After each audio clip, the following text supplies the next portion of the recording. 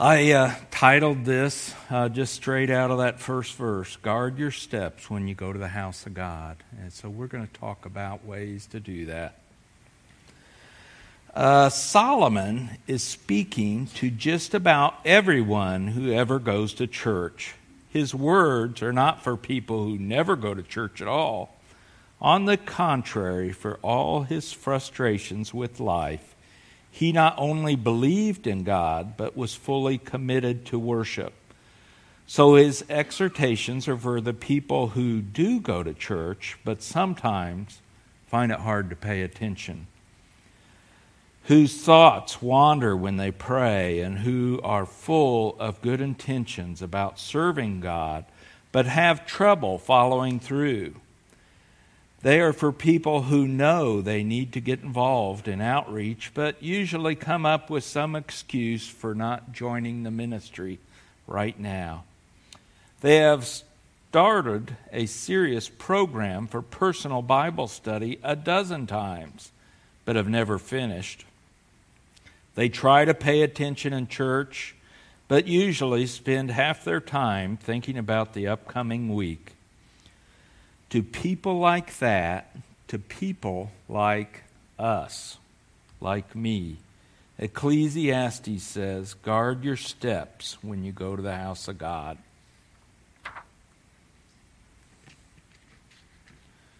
So I've really, looking at this, I divided it into 4 points today.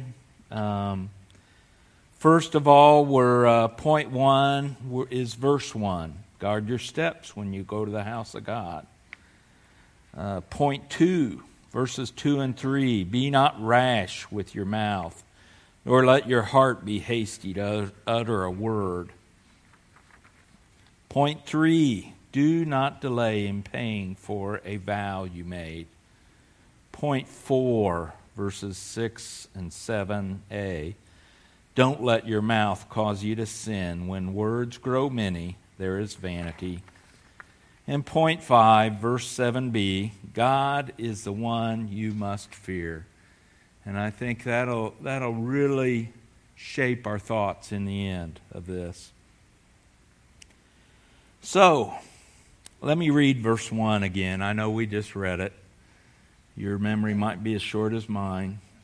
Guard your steps when you go to the house of God. To draw near to listen is better than to offer the sacrifice of fools, for they do not know that they are doing evil.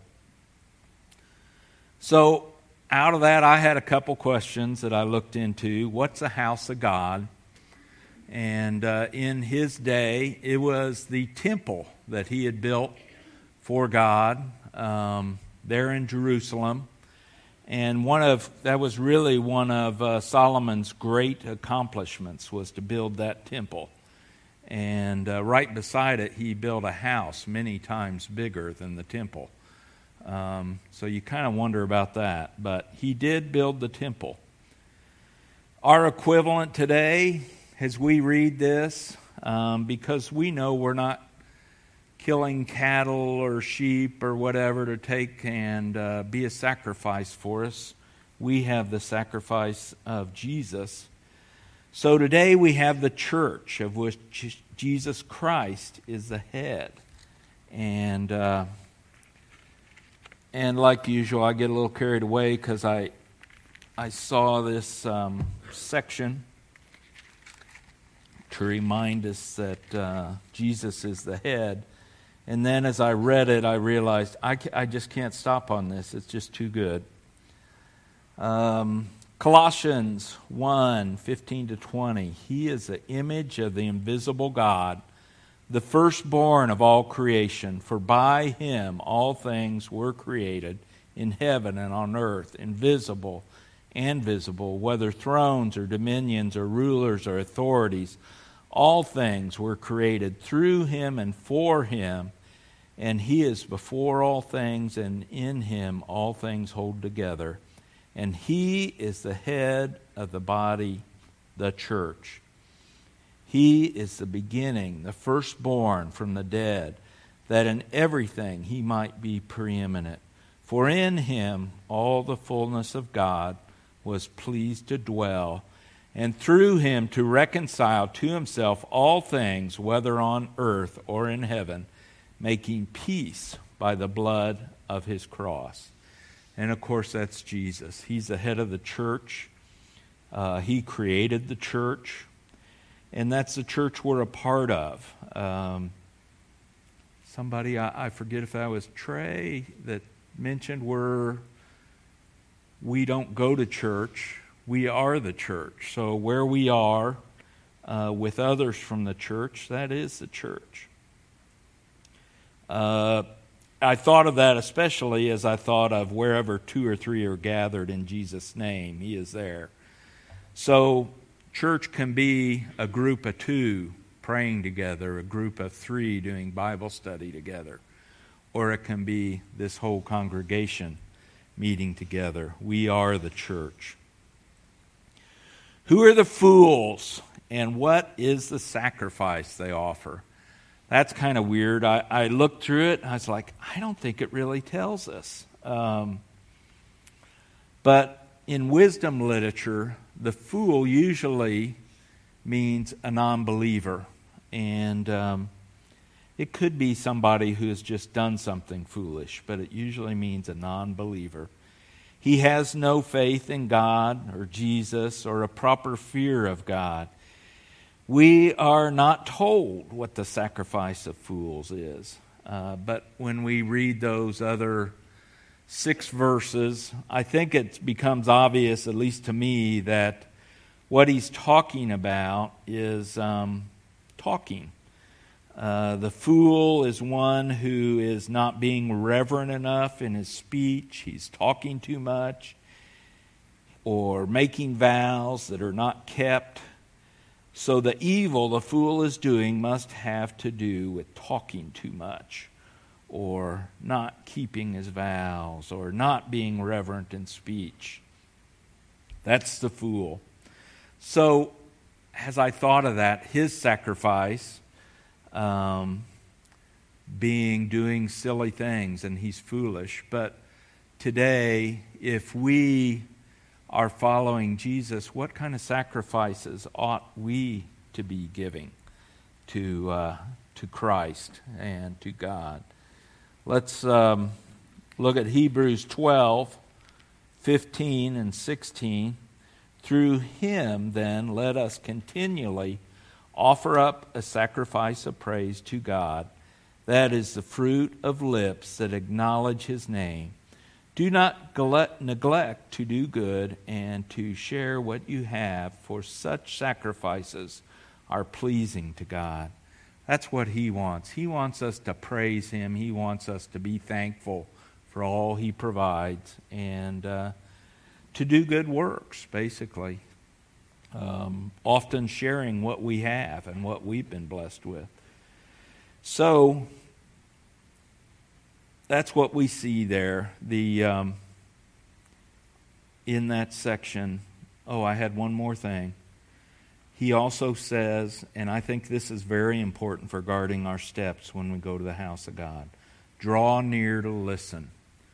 Are your ears wide open today? Are you really listening?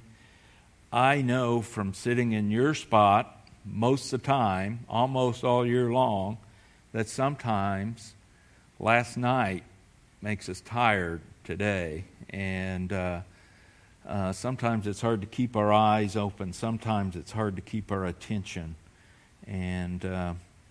But one thought I had was Proverbs 30, verse 5, and Solomon wrote this: every word of God proves true.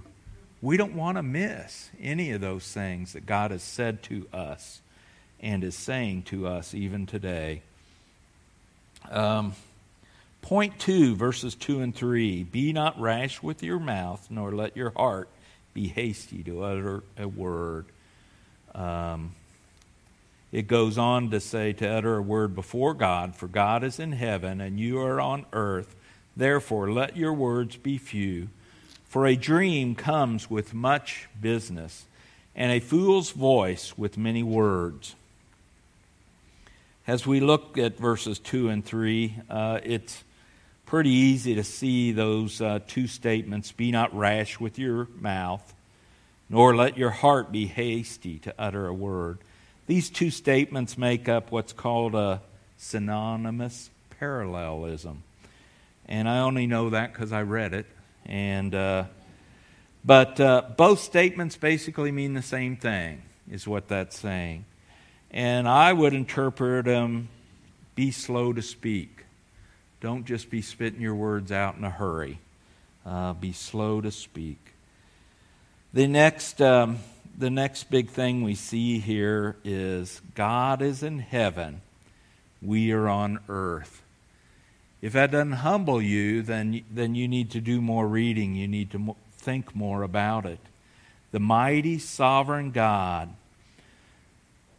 ruler of all the universe, creator of all seen and unseen, infinite, no beginning, no end. That's just mind-boggling. Everybody wants to wonder, well, when did the universe start? Who created God? Well, God wasn't created. He has no beginning. He has no end. And to our limited, finite minds, that just doesn't make sense. But to say that, isn't it nice to have a God who is greater than we are? He's outside the limits of time. Someday, time will come to an end. And Jesus will come back, and the clocks will stop. And we'll all go to be with Him. But the clocks are not running anymore. Time has ended. And because God doesn't need time. He put that for us. And someday it'll end. I was thinking about this. God in heaven, we are on earth. You know how nervous people get meeting maybe a celebrity, or some will meet a celebrity and they'll pass out. They just get so excited and so overworked about it. Or to meet the President of the United States. Most people would put on their best dress. Most people would really make sure they're ready, and most people would keep their mouths shut unless the president talked to them. Or you see how they treat the Queen over in England, and for somebody in England to meet the Queen would just be so amazing to them, and they'd get so nervous. To meet God, there's no comparison. He's so much more than that. He is over everything. He made everything. We see so often in the Bible when people are in the presence of God, they basically fall down flat like they're dead. And we remember Isaiah, he realized once he's in God's presence, he realized his sinfulness. And the angel had to come and put a red-hot coal on his mouth to take away his sin. You know how afraid people get to meet an alien in a movie, in a sci-fi movie. Somehow, we have come to equate aliens as being almost godlike in knowing things we don't know. And that's just silliness. But to meet God is so much scarier, so much more amazing, and so hard to fathom. He is all-powerful. In all-powerful, we just think of the days in which 6 days He created the universe, everything in it, seen and unseen, just by speaking. He just used His voice. He didn't have a hammer, didn't have a bulldozer. He just spoke it. He's all-knowing. He knew how to do that. He had the wisdom that none of us, even after centuries of studying the earth, have figured out how it was done. And He did it.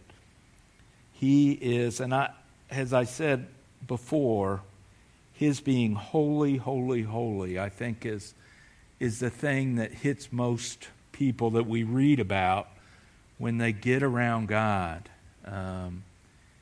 even the ground around him is holy. Remember,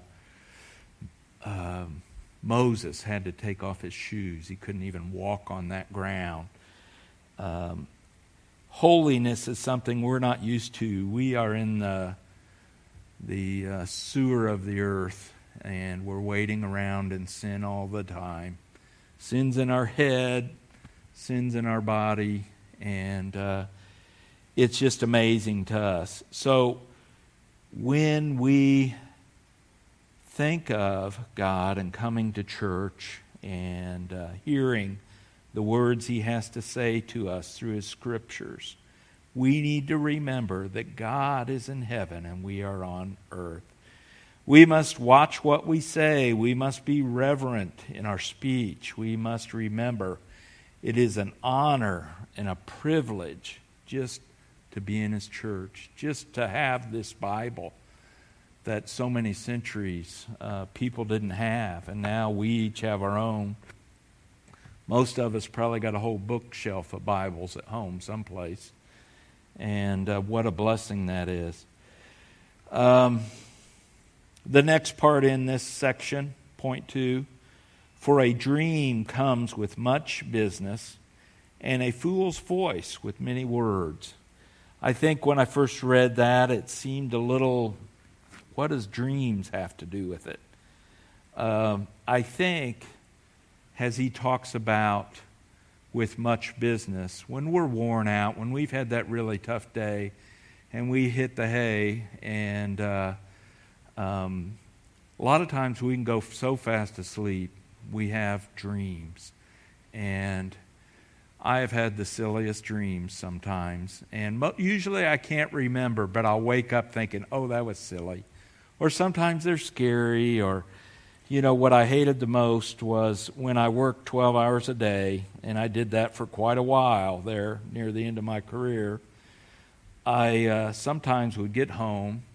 You don't have long in the evening to get something to eat and say hi to your spouse and go to bed. Sometimes I dreamed of working, and you just wake up worn out. It seems silly. It's like, why would you do that? But your mind, it does what it wants. But that is like the voice of the fool. We've all met somebody who can't shut up. And, they have something to say, and they don't care what you say. They're going to say their thing, and they just keep talking. And God wants the fool to be quiet when he's in the service, to listen to what God's saying to them, and not be talking the whole time. I thought of that time near when I quit working, when I was doing the 12-hour days, but I remember specifically having some dreams. When I worked for the Ford steering gear line, and I was on this line, and the Ford steering gear was going by, and depending where they put me, I'd have to turn it over or check something on it or run some oil through it. And by the end of the day, and that was a time, I only did it for a while, and then I was done. I had to move on.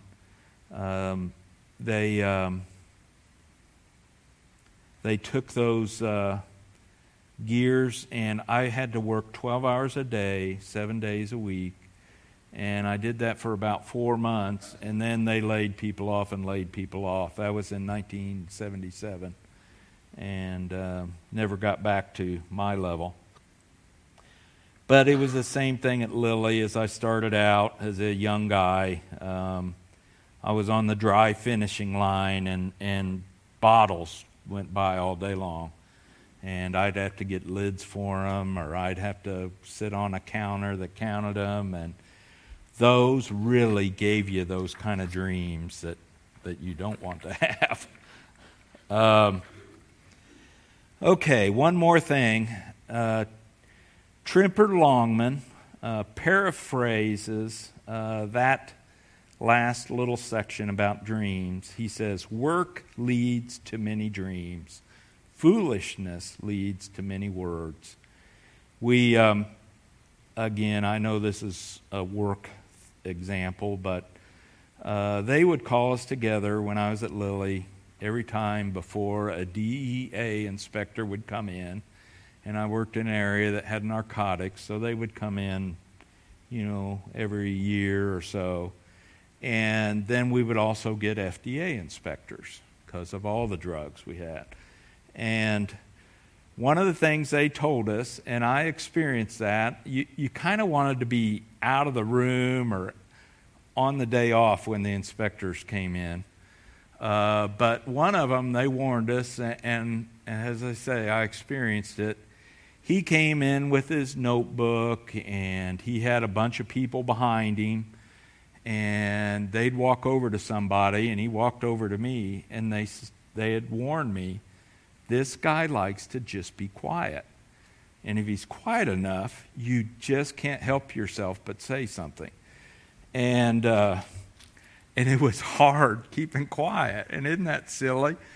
He might ask you a simple question. Well, where do you throw those away at?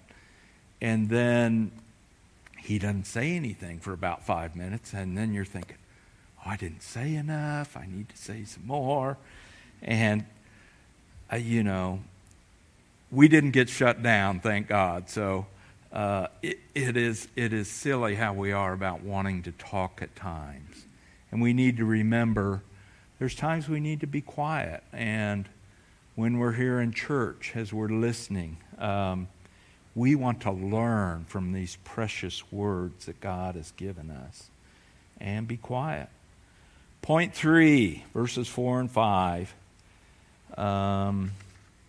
When you vow a vow to God, do not delay paying it, for he has no pleasure in fools. Pay what you vow. It is better that you should not vow than that you should vow and not pay. Pretty straightforward stuff. Better that you not vow than that you vow and not pay. God has no pleasure in fools. And you're a fool if you don't pay that vow and pay it as quickly as you can. They have probably made a vow and didn't think about it. They didn't think it through. And just a little thing to think about when God has no pleasure in you. Hebrews 12:29 tells us our God is a consuming fire.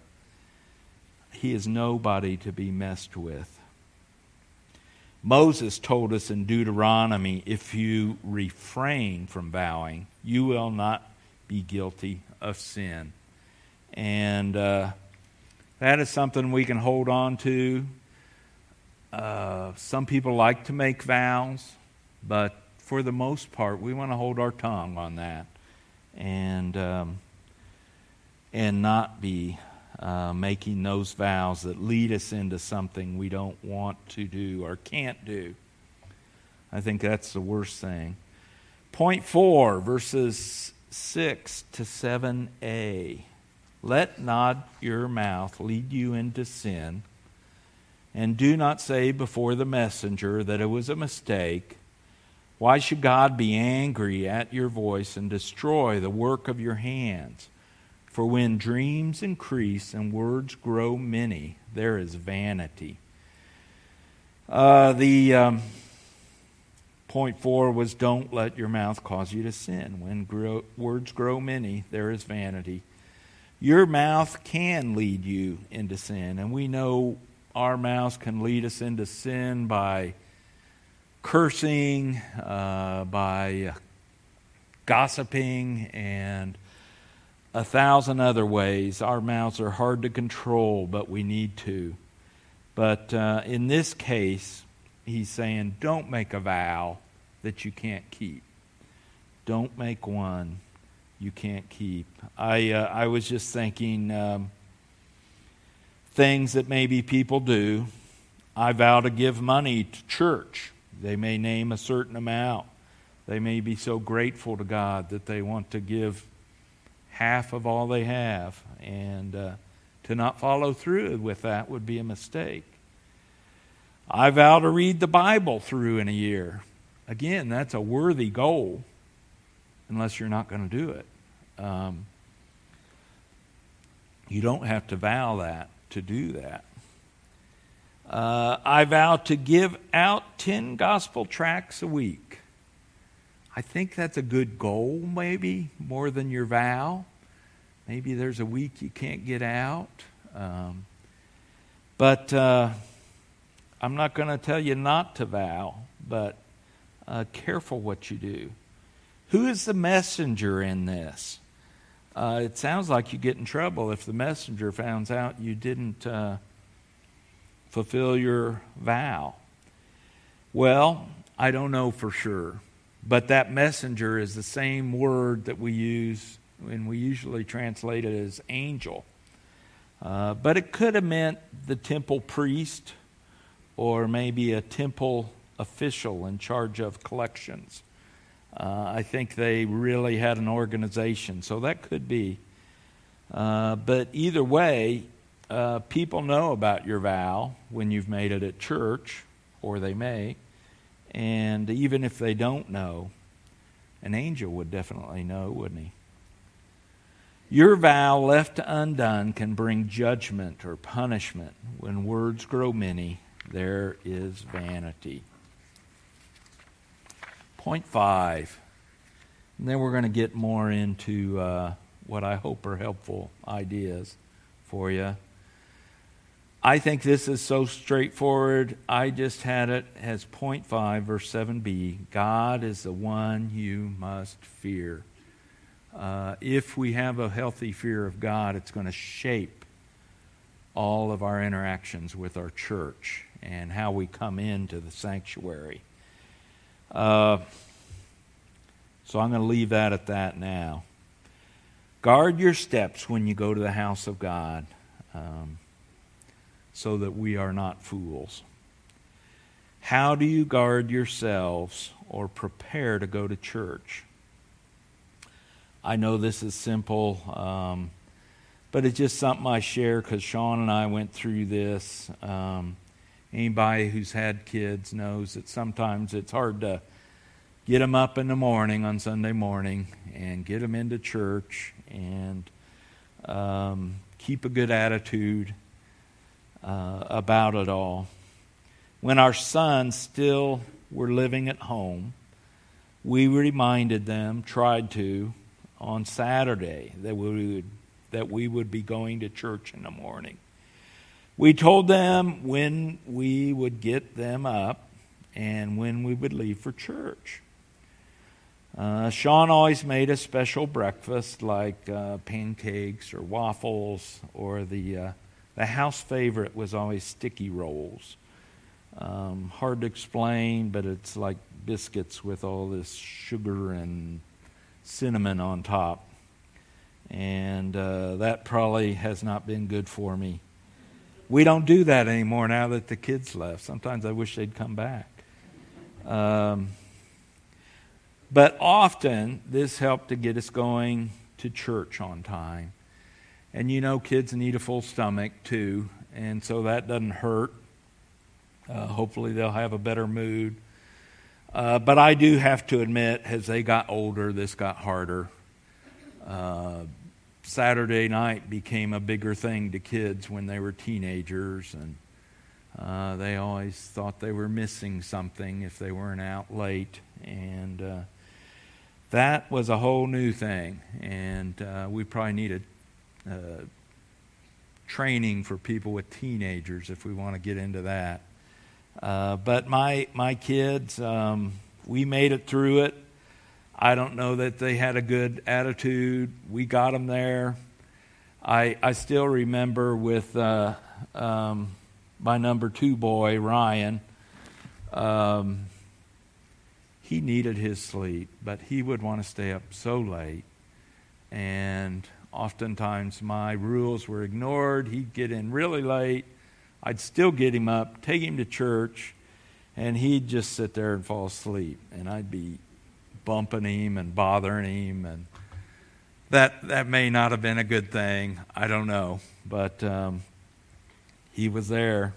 I doubt he heard much. I was looking at our schedule for the worship service today. Any of you that ever come up here and talk, you get this little schedule of what we do, and it's helpful. But the reason I was looking at it, I was thinking how through the service we prepare people to hear the sermon, to hear the words that God is preaching to us today. At the beginning, we get that short video, usually based on Scripture, to get us thinking. Then we have a call to worship by one of the deacons or pastors. Trey had that today. And again, calling us to be ready to worship. 4 songs were sung today, if I counted right. I might have counted wrong.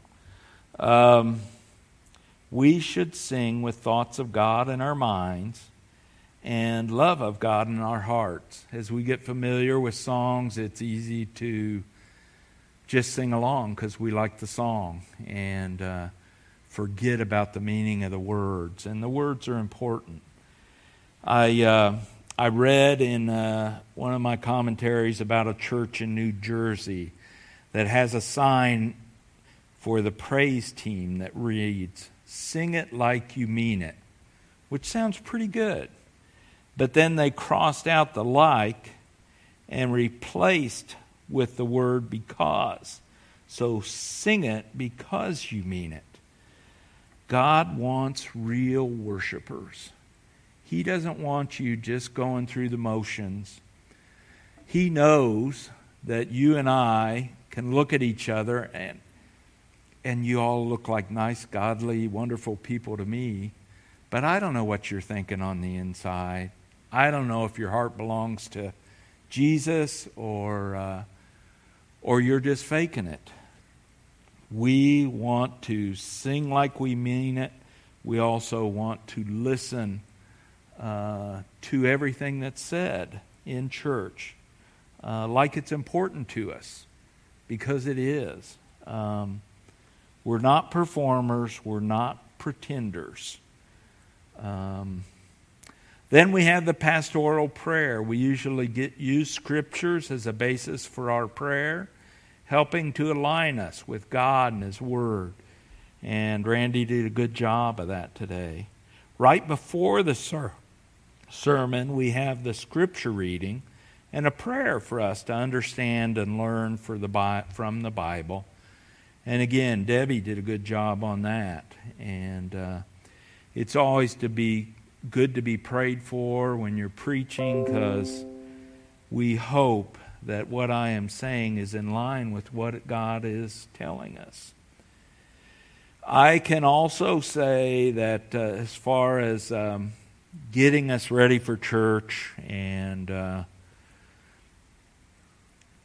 it would be good, it would help if we had Al Mohler here, John MacArthur, David Jeremiah, or some other famous preacher.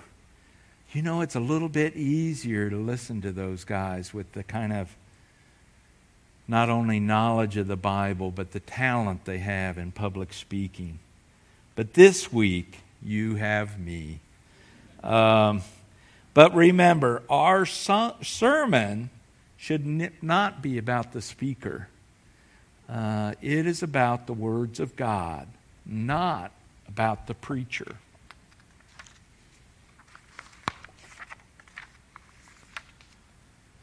Let's see. This would be my for how to guard our steps or prepare to go to church. This would be my point C. Solomon encouraged us to listen when we're in the house of God. Romans 10:17.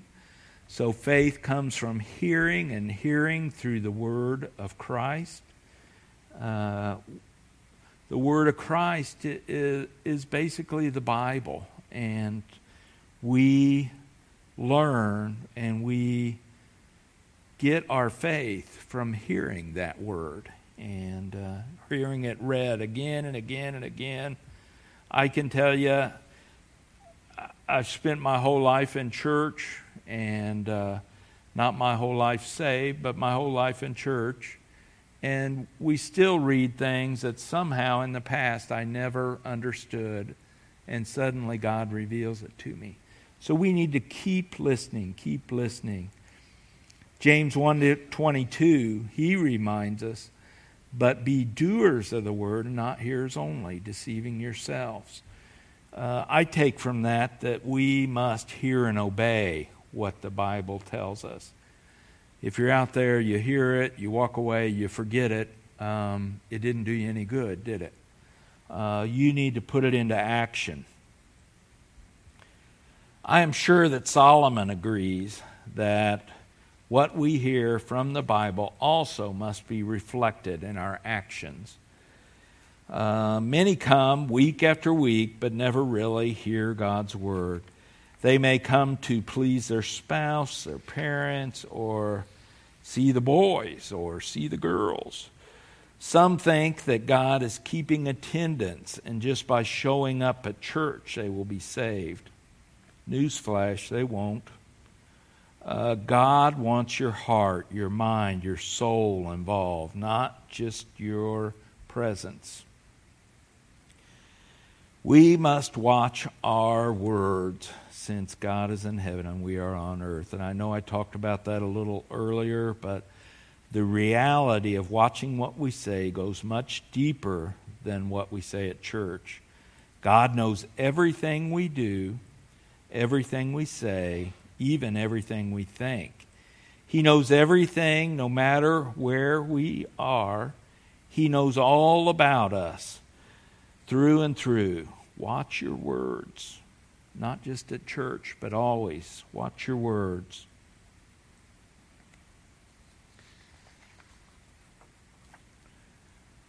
So, we don't think as much about vows these days, but it was a regular part of worship in the days of the temple. Solomon encouraged worshipers not to make vows. Moses said, if you refrain from vows, you will not be guilty of sin. Jesus said, let what you say be simply yes or no. So Jesus was saying, just say yes, just say no. You don't have to make it a swear or a vow. But the things I did think of, we do make wedding vows, and this shows us how important those vows are to God. Those are above and beyond what we would normally think of. But those vows need to stay fulfilled. When we become a church member, that is also a vow to remain faithful to God, the church, and its members. In our prayers, we sometimes make hasty vows. God, if you get me through this cancer, I will always come to church. God, if you get me through this scary situation, if I live, I am going to tithe every week the rest of my life. God, if you help me pass this test. We do this for all kinds of things. And let's don't do it. Let's don't do it. We don't need to do that. But we do need to pray for God for those things. Prayer is important. And we can be sure God gives it His full attention and does what's best for us. When words grow many, there is vanity, but God is the one you must fear. As we think of that, we need to remember the fear of the Lord. Our worship of God should never be described as vanity. Proverbs 1:7, the fear of the Lord is the beginning of knowledge. To fear God is to recognize His might and majesty. It is to acknowledge that He's in heaven and we are on earth, that He is God and we are not. Psalm 89, 6 and 7, who among the heavenly beings is like the Lord God, greatly to be feared in the council of the holy ones, and above all who are around him. No one is like God. Philip Ryken says, when we fear God in this way, we will come to worship with expectancy and awe. We will be ready to listen to what he says. My time's up, it looks like. He is God, after all. We will be careful what we say, limiting our speech to words that are pleasing to him. We will give God what he deserves, including whatever time or talent or treasure we have promised to give.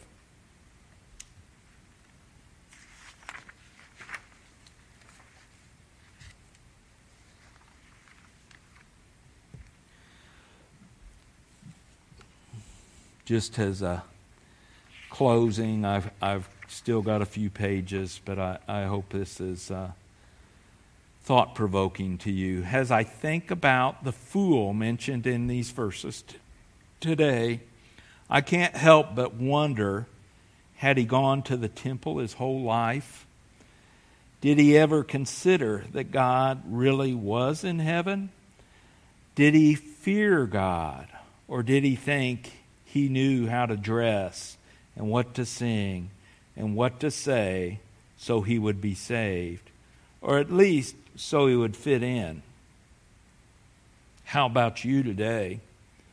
I know in this large group that some of you don't believe in God, but yet I wouldn't know because you dress like I do, you sing like I do, you pray like I do, and yet inside your heart you know that you've not believed in him. Are you listening to the scriptures each week? Is God talking to you? Or are you just saying hi to your friends, shaking hands, singing songs, then sitting down to daydream or sleep through the service? This is an old reference, but I think many people will recognize. Are you counting flowers on the wall? I can't remember the rest of that song, but somebody will have to tell me later. I always liked it. I believe that the Bible is the very Word of God, and I take it serious. The Apostle Peter said to Jesus, "You have the words of eternal life." Solomon has called us today to start listening to the Word of God. I must confess that I can struggle to stay alert in the service. Yet when I remember this is God speaking to us, I don't want to miss it. I would recommend you take notes whenever you can. It helps keep your mind involved. Underline verses you like. My Bible is mostly underlined, and sometimes it's underlined twice. Give your spouse a nudge to keep them awake too, or give a friend a nudge. Hopefully they won't get too mad at you. I was reading a thing. I had heard it a while back, so I looked it up again to make sure that I wasn't making it up. But there was this rock on the porch of this house on a lake in the United Kingdom. It was a big rock, and it turns out, as people got to thinking about it, it'd been there nearly 100 years. Some guy had dug it up and stuck it on his porch. He thought it was a neat rock.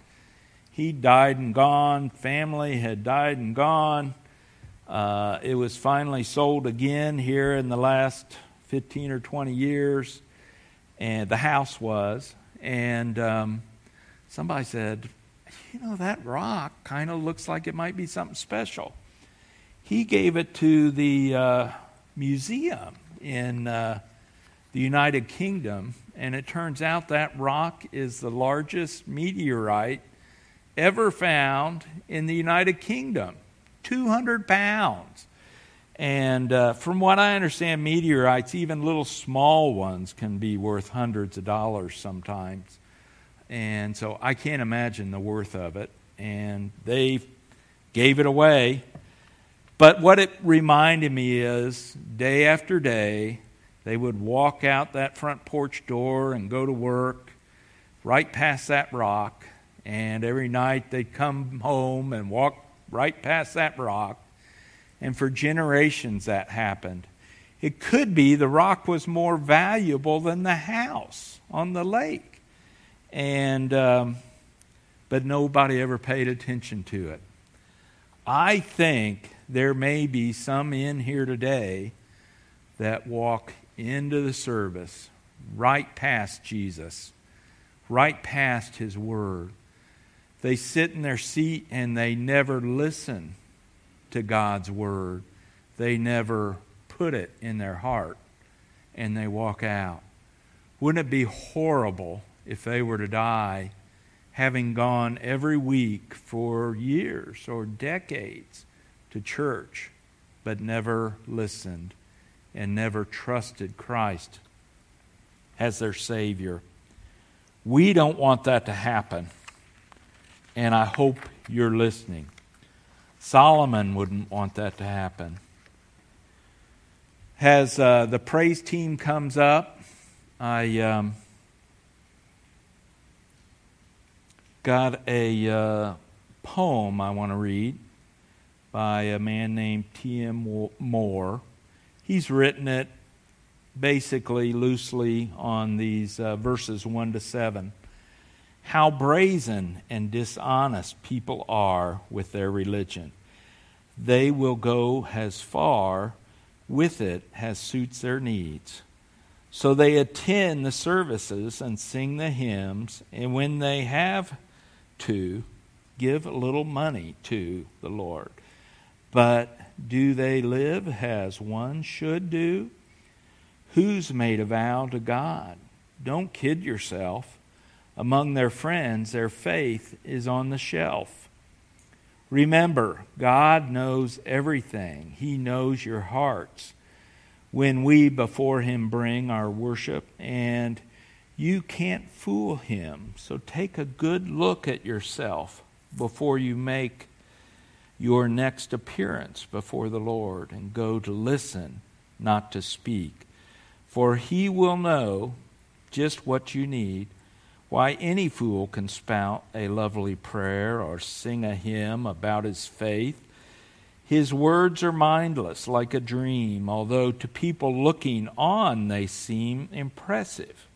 Not to God, for words are cheap, just like the dreams you have while you're asleep. God wants your heart, my son, not just a show. Get right with Him before you to Him go.